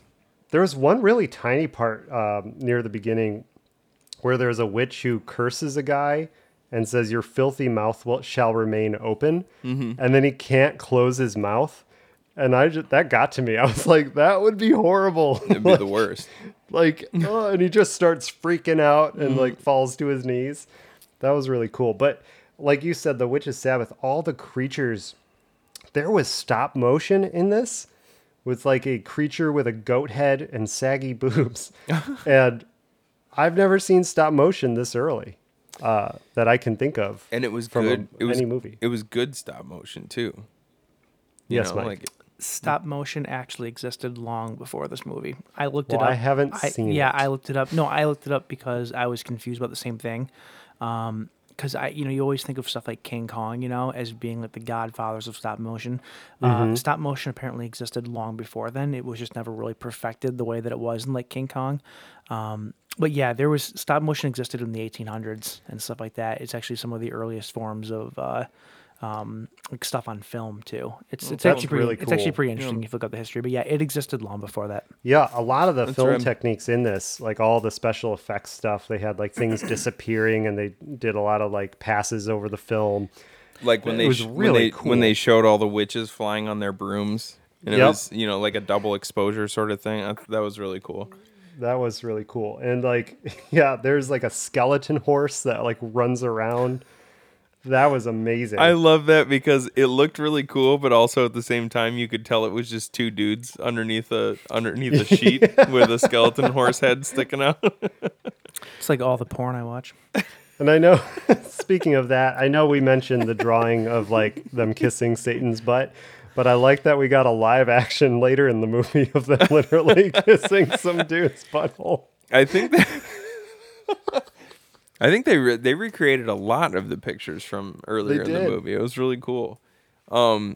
Also, every like I remember thinking when the devil first started showing up, I was like, this is like a Tool video. It looked like an old Tool video from the 90s. Yeah. And it made me like it even more. I don't know. I liked this movie so much, like on all fronts. With silent movies, for me, it's like hit or miss. There's some real fucking snooze fests out there, but this movie was so cool. I loved it. Yeah, I think this one kind of skyrocketed to possibly my favorite. Like, I love Nosferatu, but Mike says this one was... Oh, sorry. Mike says go for it. I love all the costumes in the movie as well, and now all I want to see is the remake starring Guar. That would be cool. That would be awesome. There was also a sequence in here where they're just showing you the different torture devices that they used on women. I forgot about that actually. And they're like, I have an actress who wanted to use the thumb screw. Like, and he's like, I won't go into detail about the terrible things I made her admit while she was in the thumb screw. yeah, and I thought of Mike with the collar, the spiked collar neck injury. Was it because of the Oh, shot that collar? sounded awful. I've had we put Mike in my my sister's dog's shock collar one time because he wanted to. And then we had him run around my parents' tree in the side yard. and then we just hit him with like a number 10 every once in a while. Oh my god! What did that feel like? He actually left the ground at one point in time. Like he did like he was running at a pretty good clip, and I hit him with a number 10, and his feet came up off the ground, and at one point he was completely parallel with the ground. So how many times have you like injured your throat? The collar was not around my neck. The collar was around my leg. Oh, it was around your thigh. It was around your thigh, and that's why you left the ground. And the difference Near, is near that, your junk. the difference is that with a dog, they have all that hair and stuff to go through, so the shock's actually not as bad. And so on a human, when you're putting it directly against your skin, it's gosh, definitely worse. Well, and also with I can feel it. with a dog, you don't crank it up to 10. You know, Well, unless it's a some really people do. big dog, or unless you're a dick. Crank Yeah, it up I'll- to 10 on my Chihuahua. I have to mention just probably the creepiest moment was near the end where he's like, "This is the actress who played Maria the Weaver," and this is what she told me in real life was that the devil is real. I have seen him sitting at my bedside. That's when I just got the chills. I was like, I just got chills when you said that, because I forgot Yeah. about that part. And it's just like this old woman is so like playing So old. I guess I'm so old, and like, you know that she was. It's not like she was fucking with him, you know. Like she genuinely believed She that. believed it. He's like, at this point in shooting, she told me that she knew that the devil was real, and he was standing by her bedside. And I'm looking at this old woman's face. I was like, this woman's not lying. Like she also lived. She also lived when life sucked. That's true. Well, 1920. It was the Roaring 20s. What are you talking about? 1920s were awesome. Before man. it. Oh yeah, I guess she was old as fuck. That's a good point. She was 200 years old when she made this movie. You were talking about the I actually skipped yeah. past the torture devices altogether, which is dumb because that was one of my favorite parts too. I'm weirdly obsessed with the idea of medieval torture devices. Like I'm not. That's why you like Saw. No, All wait, the I Saw guess, movies. yeah. Actually, that's a good point. Like it's weird to see how depraved the human mind In the can- bedroom? It's weird to see how depraved the human mind can get when it's trying to hurt other humans. Like I don't enjoy it, but it's messed up. But it's interesting to see, you know. Like there were some people who were so, like, probably sociopaths sitting around thinking, how can I really effectively hurt people? And then they were hired to make these devices, you know what I mean? Like it's a fucked up thing. It's a fucked up part of human history. Yeah. The pear of anguish, right? Like there was some dude that came up with the pear of anguish, and he's like, yeah, this is dope. Mike says, I think this effectively makes me a sociopath. Meaning you or me? great. Both of us. Yeah, both of us. Yeah, anyway, I think that's all we need to say about Haxan. Like this version that we watched is it's on YouTube. I would definitely recommend it. Go check it out. Yes, absolutely. Mike's doing a hold on kind of thing. What? He's No, got something important. I just wanted to say, you said this version of it. There is another version from the 1970s that I actually watched probably about half of. I skimmed through it, and it's fantastic. They cut a lot out. This movie, the original movie from 22, is like an hour and 40 minutes, I think it was. The version from the 70s was re-edited and cut down to like an hour and 19 minutes, I think. However, it's has narration in it now. Instead of it being a silent film, they added narration, and that narration is done by none other than William S. Burroughs, who is my favorite beat writer of all time. He's fucking fascinating. And I love his voice, and it's wife creepy killer and himself. it's amazing. Wife killer. He didn't He kill shot his wife. He dead. shot his wife. Did he really? Yes. He claims he was doing a William Tell experiment. And he He's shot her. Yeah, like the way, like when William Tell shot the apple off the dude's head. Did he really? How have I never heard that yeah. before? He's well, apparently good- not. well, good- He's well, good for apparently not him. your. He's apparently not your favorite beat writer. He's the then. Richard No, Stanley no, of the he's time. my favorite. I don't know. I know a decent amount about his personal life. Just knowing that like he lived in a poppy field for like 6 years of his life and doesn't remember any of it because he was literally high for Just 6 years of his life. It's Just so they insane. can smoke opium. That's when he every day, wrote- all day. That's when he wrote Naked Lunch. The reason that Mm-hmm. Naked Lunch makes no fucking sense is because Ginsberg went to go visit him. Sorry, I always said Ginsberg. Ginsberg. Not Gisberg. Jesus Christ. I didn't say that. Ginsberg went to go visit him and literally just walked into his house and found all these pages scattered on the ground in no discernible order whatsoever. And so they did their best to try to put it back together, but that's why it doesn't make any fucking sense. Is because it's all over the fucking place. Well, that's actually. I mean, on purpose. That's plenty of Burroughs' works of art, though, because he not was necessarily on purpose all the time, though. Well, Cities of the I mean- Red Light is his best book, in my opinion, though. Can I I fucking tell you to read that. Can I talk? Because he did the cut up thing too. He was like one of the not originators, but like he popularized the cut up method too, where he would write something and then he would literally cut it all up and rearrange the words to make a new narrative. Yeah, that's probably true, but yeah, no. Anyway, Yeah. though, Yeah, but William S. Burroughs- didn't you also say that the score for that one was dog Well, that's shit? the downside. That's the downside. So Burroughs is amazing. His voice is just creepy as hell. Like over this version, the thing that sucks though is that they rescored the movie, and it's this really. I'm sure it's a fine score on its own, but put to it, it's this weird like 70s jazz score that's put over it, and it doesn't fit the movie at all. Him being a beat off author, I'm sure that they put some like some beat beat off author. a beat off author. Him being a beat a beat author. Him being a beat author. Churning the butter. Churning the butter. Actually, that's pretty accurate for those particular scenes. but yeah, I'm yeah, sure they put like a beat jazz thing over it. Yeah, it just doesn't work though. It's distracting and it doesn't fit the film at all. So that's the one downside of it. But yeah, I would recommend actually watching both. I think that you're gonna get different things out of both versions of it. I'd like to see that one. Yeah. And it's shorter. It's so. Yeah, But all definitely of these, watch the longer one first. all of It these was versions fantastic. are available on YouTube, so anybody can watch them. Fantastic. Right on. Okay, I'm gonna Yeah. fade back into obscurity now. Yeah, do it. Just like a beat author, right? All right, so that's it for Hexen. You know, in the credits, they actually spell it like that. Heksen. Hexen. Oh, yeah. Like oh, for the- actually, for the- sorry. You know how this movie ends? I didn't know this about Danish, the language, Oh, but it just says slut is that for the end. so that's I guess it's sloot. Maybe it's sloot. Sloot. But I did not expect just the end, slut. Churning the butter, Mike.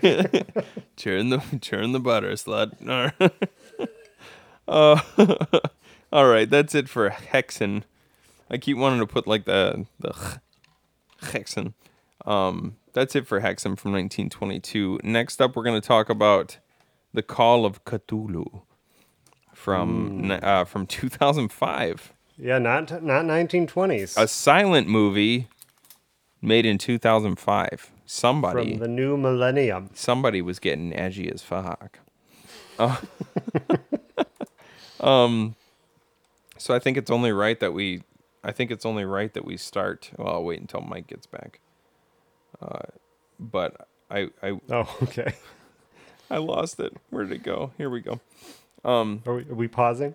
No, it's all right. Yeah. So, and I'm also trying to pull up the damn. I apparently didn't have it open on IMDb, but that's fine. So the Call of Cthulhu from 2005 is an Andrew Lemon film. Lehman.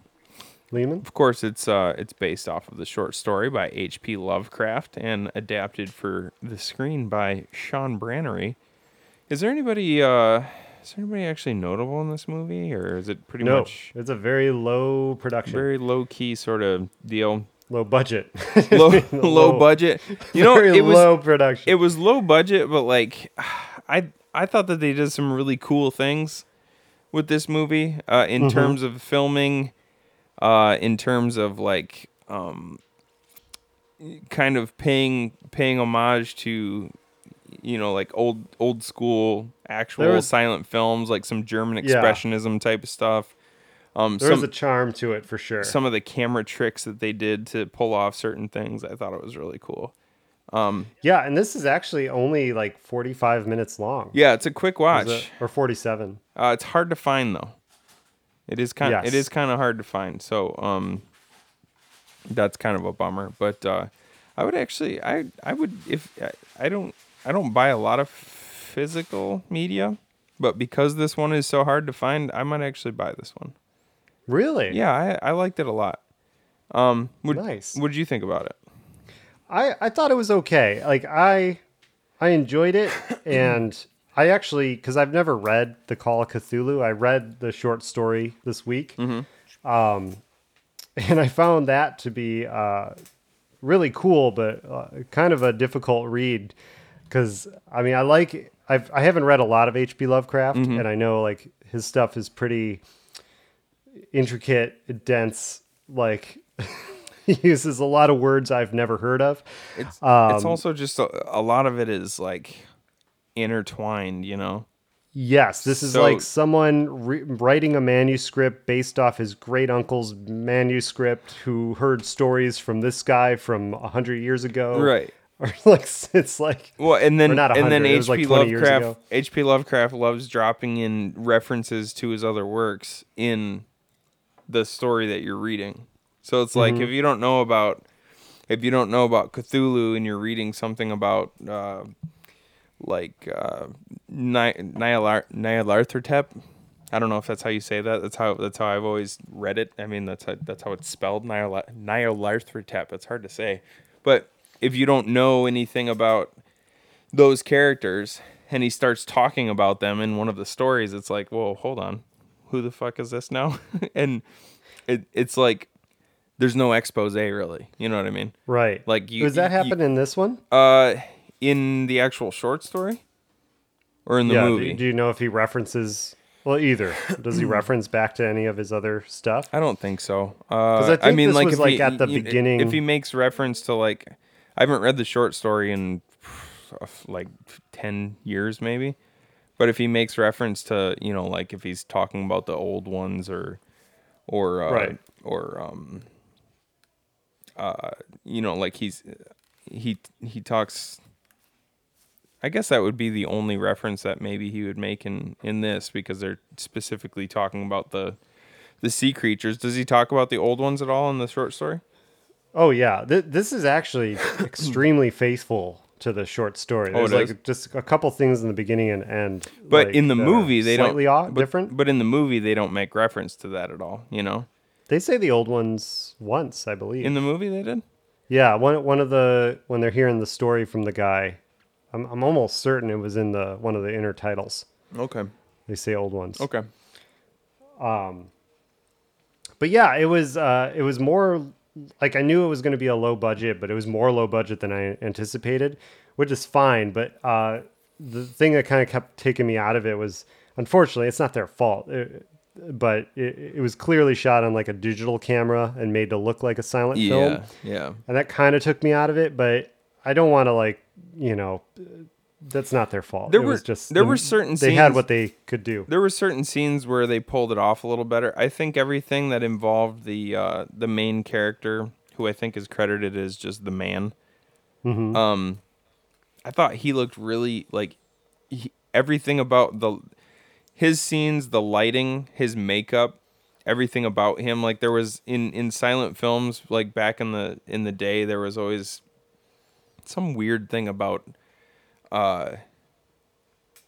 men's lips looking a lot darker than they were supposed to. Like they did like very theatrical makeup back then, and like their eyes were darkened and lips were darkened so they could see their mouths move. So I thought from the back seats. I thought he looked really good in all of his scenes. Like I actually thought he was the most convincing as like a silent era actor. Yeah, I'll agree with that for sure. There was a lot of really cool stuff though, like in a couple of his dream sequences.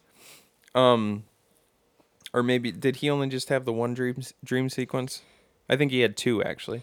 But in the one they did, well, first of all, like we said, there was a lot of callbacks, like they were paying homage to like German expressionism and stuff like that, like all those weird angular shapes in the dreams, and like every once in a while the really camera was cool. sort of on a tilt, so it kind of called back to stuff like Cabinet of Dr. Caligari and stuff like that.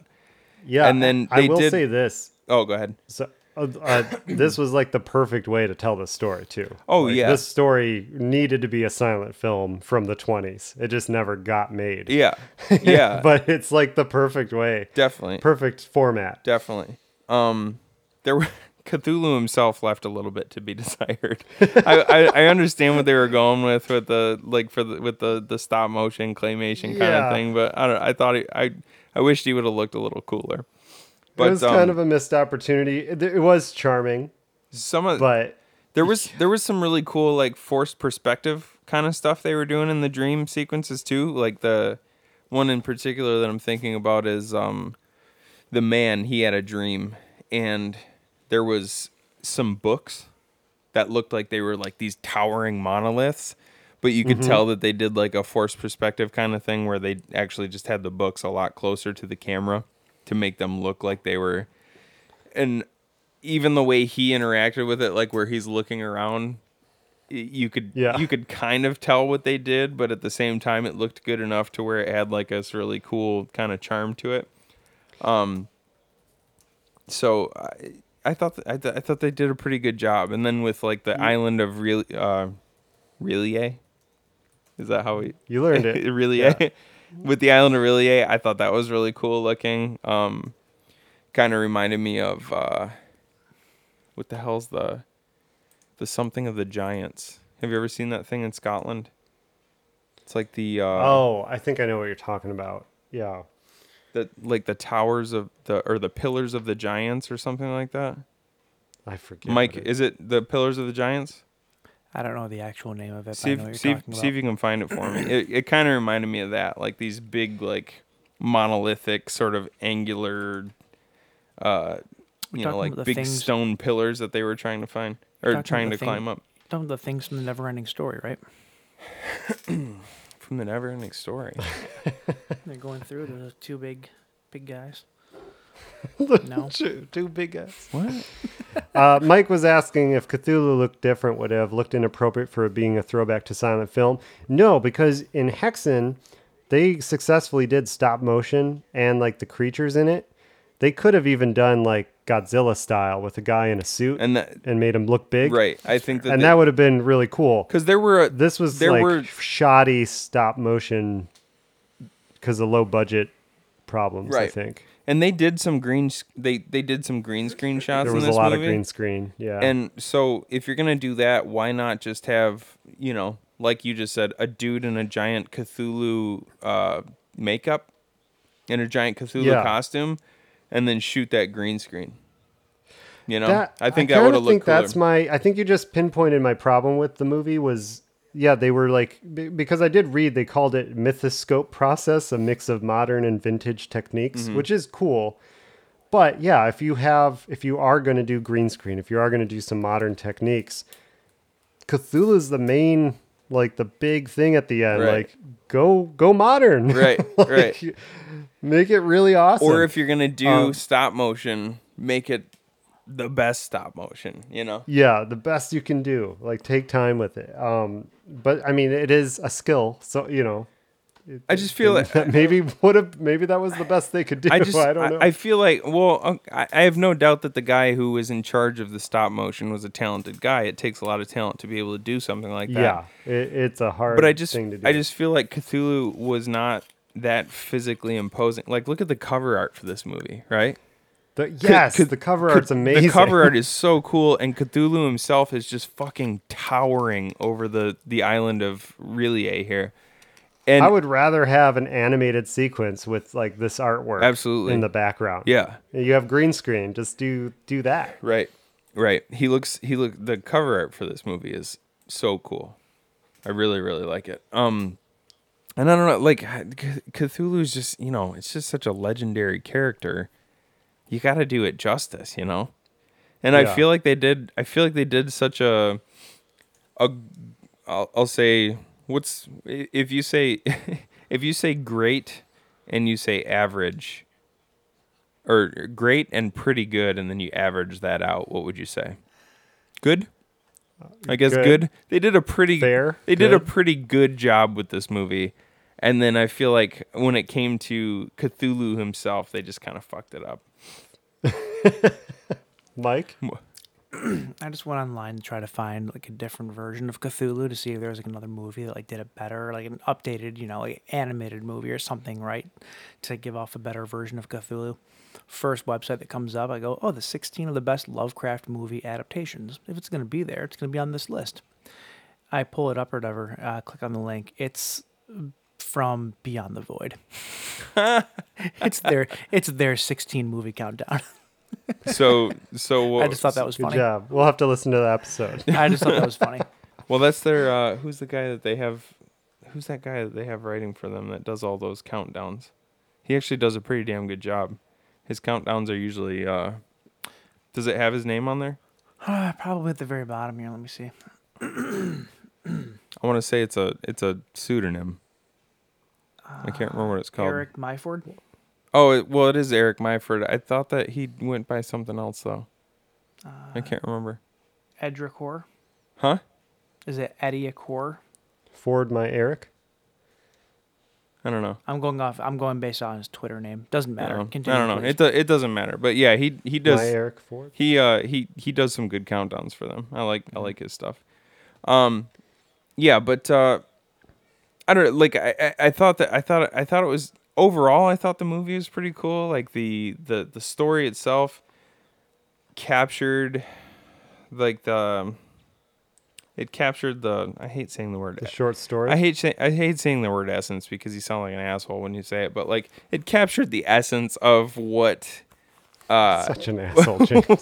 What H.P. Lovecraft's story is, because H.P. Lovecraft's horror is, to me, is like, it's so much scarier in that it lives kind of in what is left in the unknown realm, and that's kind of his whole deal, is like he was afraid of the unknown, and he fills in those blanks in the unknown just enough to where it sparks your imagination. Like he talks about, he'll talk in vagaries about like the crawling tentacled beasts within a certain realm, Right. but he doesn't go into he doesn't go crazy into detail about it. So you're left thinking like, it's more like the effects it has on people. Like they go mad. Exactly. Or and it's chilling to like, what did they see? that's that the made them perfect go way mad? that's the perfect way to put it. Like, to me, there's something so much scarier about seeing somebody who has lost their mind because they've seen something that the human mind just can't handle. You know what I mean? Yeah. Like, that's terrifying to me. I do have like kind of a critical question. Yeah. Did you find this scary or suspenseful at all? No, not scary. Definitely not. Like, there was parts. I felt the same about it, and I think I know why. Let's hear it. I think it's the music. I felt like the music was more of like an adventure Yeah. sounding 20s sounding orchestral score. Yeah.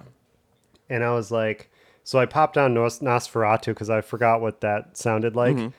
And yeah, there's some similarities, but there's definitely more of like a horror, scary mood It's like to a it. darker feel. Yeah, and I'm like, that would have been really better for the scenes where they're on the island or like finding the cult. Yeah. Dancing around the fire and there's those dead bodies. But it was like kind of like this adventure. And they had the drums but they sound like snare drums. Yeah, I'm yeah. like, this just makes me think these cult guys have snare drums. That doesn't sound right. Like, use a timpani or something. Like, what are you doing? But yeah, I just like the score on its own was good. It definitely felt like 20s, but I'm like, yeah, why not make it scary? Right. Like a little more suspenseful. Just darker overall. Yeah. Yeah, I agree with that. There were parts toward the end of the movie, like on the island, and when Johansson, whatever his name was, Johansson. during that part of the movie where it kind of turned or leaned into the sort of darker score that a was little my bit favorite where it was part, better. for sure. Yeah, the whole story, that part of the story where the crew was on the island, I thought was really cool. You saw like not only the island of R'lyeh, but like the carvings of the old ones, like they looked a lot like the characters from Dagon. We were talking about that earlier. And like I said, they could have nailed it had Cthulhu just looked way better. And he just left a lot to be desired. His wings were tiny, and he's just like, his neck was really skinny. That's what pissed me off. I was like, dude, Cthulhu shouldn't even have a neck. He should just be this big fucking meaty dude, just jacked out of his mind because he's a god, right? But he's got this skinny little pencil neck. I'm like, what is this shit? He reminded me of like an original drawing of the Ninja Turtles, like the very first drawing they did. Tiny neck and a huge head. That's with tentacles. That's a toddler's dimensions. It kind of felt like they were leaning towards the like. Wasn't the what did Mike just say? No, it's not pronounced Chulu. Was it Chod? What? Was it Chod Thulu? Was it Chode Thulu? Oh, Chode Thulu. That's Chode. It was Chode Thulu. I would actually call this one Chode Thulu. That's pretty accurate. I will say here too, not to come out of my retirement here, and looking up other movies that like had maybe a better representation of Cthulhu, the only thing that I'm finding, and this is a big womp womp kind of thing, is that everybody was super excited about this proposed Richard Stanley trilogy of Cthulhu movies coming up because he wanted to actually really dive deep into Lovecraft, and now it's really disappointing because that seemed like it was going to be the first like actual example of proper Cthulhu on screen. Well, and hold now on. it's probably shot to shit. Hold on. There is another movie that came out recently that I don't know if you guys have seen it or if you've heard this spoiler, so I don't want to say the name of the movie necessarily. Is there a movie that secretly is a Cthulhu movie out there? Yeah, Mike knows what it is. He's mouthing the word. Okay, don't tell me. I will say this. What I know about that movie is that don't say anything. It wasn't supposed to be that, though. That's the thing. Yes, it was. not written to be that. But it was, But it kind of became that. No, it was. Right? I thought that they said that it was. So I haven't seen the movie, so I don't know how it ends. I haven't just seen know the what movie. I've read. I haven't seen the movie either, but I thought that it came out that it was in fact great radio right now. I'm not gonna say the name of the movie, but it came out recently, and it turns out that there is a Cthulhu type character in it, and it was a surprise to everybody because nobody knew that this was the type of movie this was gonna be. And like I said, I'm not gonna say it, so this is all very vague, and if you know, you know. It's like a Shyamalan twist. Sort of, yeah. But as far as like awesome representations of that character, it sounds like that was. It sounds like they nailed it with that one. So there. But to comment on Mike's comment. I feel like there's filmmakers out there. If Spectre Vision continues with someone else, there's got to be someone who loves Lovecraft and could do a good job. I know Richard Stanley would have had a very original vision. We talked about this a couple of weeks ago. Panos Cosmanos could very easily take this over with his own style and whatever. It's we only said that doing based other on stuff. Like we only said that based on get him to stop. We only said that based more so on his like his color palettes, his use of light and stuff like that. When it comes, what's Del Toro doing you could have these Steven, days? What's his name that did The Void? He could do it. Oh, Stephen Kostansky. Yeah, he could do Now it. that Like, now there's a- yeah, my- because the the void point is, the there's void enough people essentially that could was do it. the void essentially was that was Lovecraftian horror. Yeah. Like, And I think that was would be a fucking good awesome. pivot for Spectrevision too. If they just continued. Oh, hell and yeah. Like, don't worry about the director. Oh, yeah. We're gonna make some awesome movies. Absolutely. And There's do some great there's Lovecraft. plenty of people out there who could pull it off, I think. And I hope they do, because I was excited about Yeah. the idea of getting a This getting Color a- Out of Space was amazing. it's color out of shape. and a great album. Do you have much more to say about this movie? No, that's about Yeah. it. It was a short. It was a pretty short movie. Yeah, it's 46 minutes long. It's a quick watch. I enjoyed it. There was a little bit left to be desired, but overall, I thought it was a pretty good movie, and I thought it was cool overall that a group of people in 2005 would want to make a silent film, because who the fuck does that, Yeah. right? You know? I thought that was a really cool idea for sure. It was made from the Lovecraft Society. I believe that this was. Yeah, they've done others actually. Yeah. I think it's like Whispers of the Dark. Is that what it's called? The Whisperer in Whisper in Darkness. Darkness, That's what yeah. it is. Yeah. That's another Lovecraft. I don't. Have either one of you guys watched? Speaking of Lovecraft horror, and also speaking of just people who do Lovecraft horror awesomely, have either one of you seen In the Mouth of Madness? John Yes. Carpenter. You guys did it on the show, didn't you? Well, you were on for our John Carpenter episode, where we talked True, about yeah. all 23 movies, but none of us, that was a terrible idea. none of us have seen all 23 movies. So I know you've seen In the Mouth of Madness. Have you though, Mike? No, Oh, you haven't? we have to. I thought you guys did. We just talked about it on that episode. That's it. Okay. We need to watch that movie and talk about it on this show, because it's so fucking good. That'd be dude. great. It's so awesome, and to me, it's one of those ones that captures the feeling of Lovecraft pretty well too. Yeah, that's pretty much all I got for this one. I thought it was fun. I think that people should check it out if they can find it. It's kind of hard to find. Yeah, that's it for this week.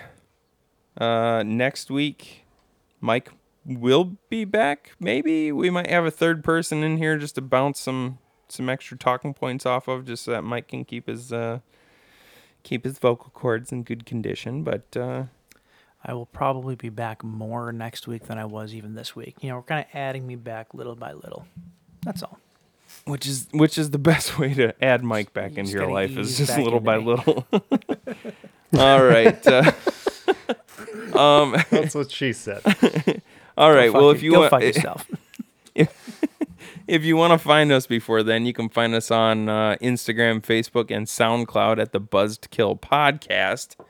You can also find us on Twitter at the Buzzkill PC. You can find us on all streaming platforms, including Apple Podcasts. You can find us on Spotify. You can find us on pretty much all third-party streaming apps. So, look us up. Listen to our show. Share us with your grandma, because Lord knows that bitch is going to love this show. She was probably alive in 1922 when Haxan was made, so she might enjoy this. It's true. You know what I realized about Haxan? It was that regardless of what point in time you are at in history, bitches are just crazy. But we've realized that that's at this point in history that's not really an excuse to set them on fire. And before we go, one last thing, just a quick word here from our sponsors at the Cult of Cthulhu.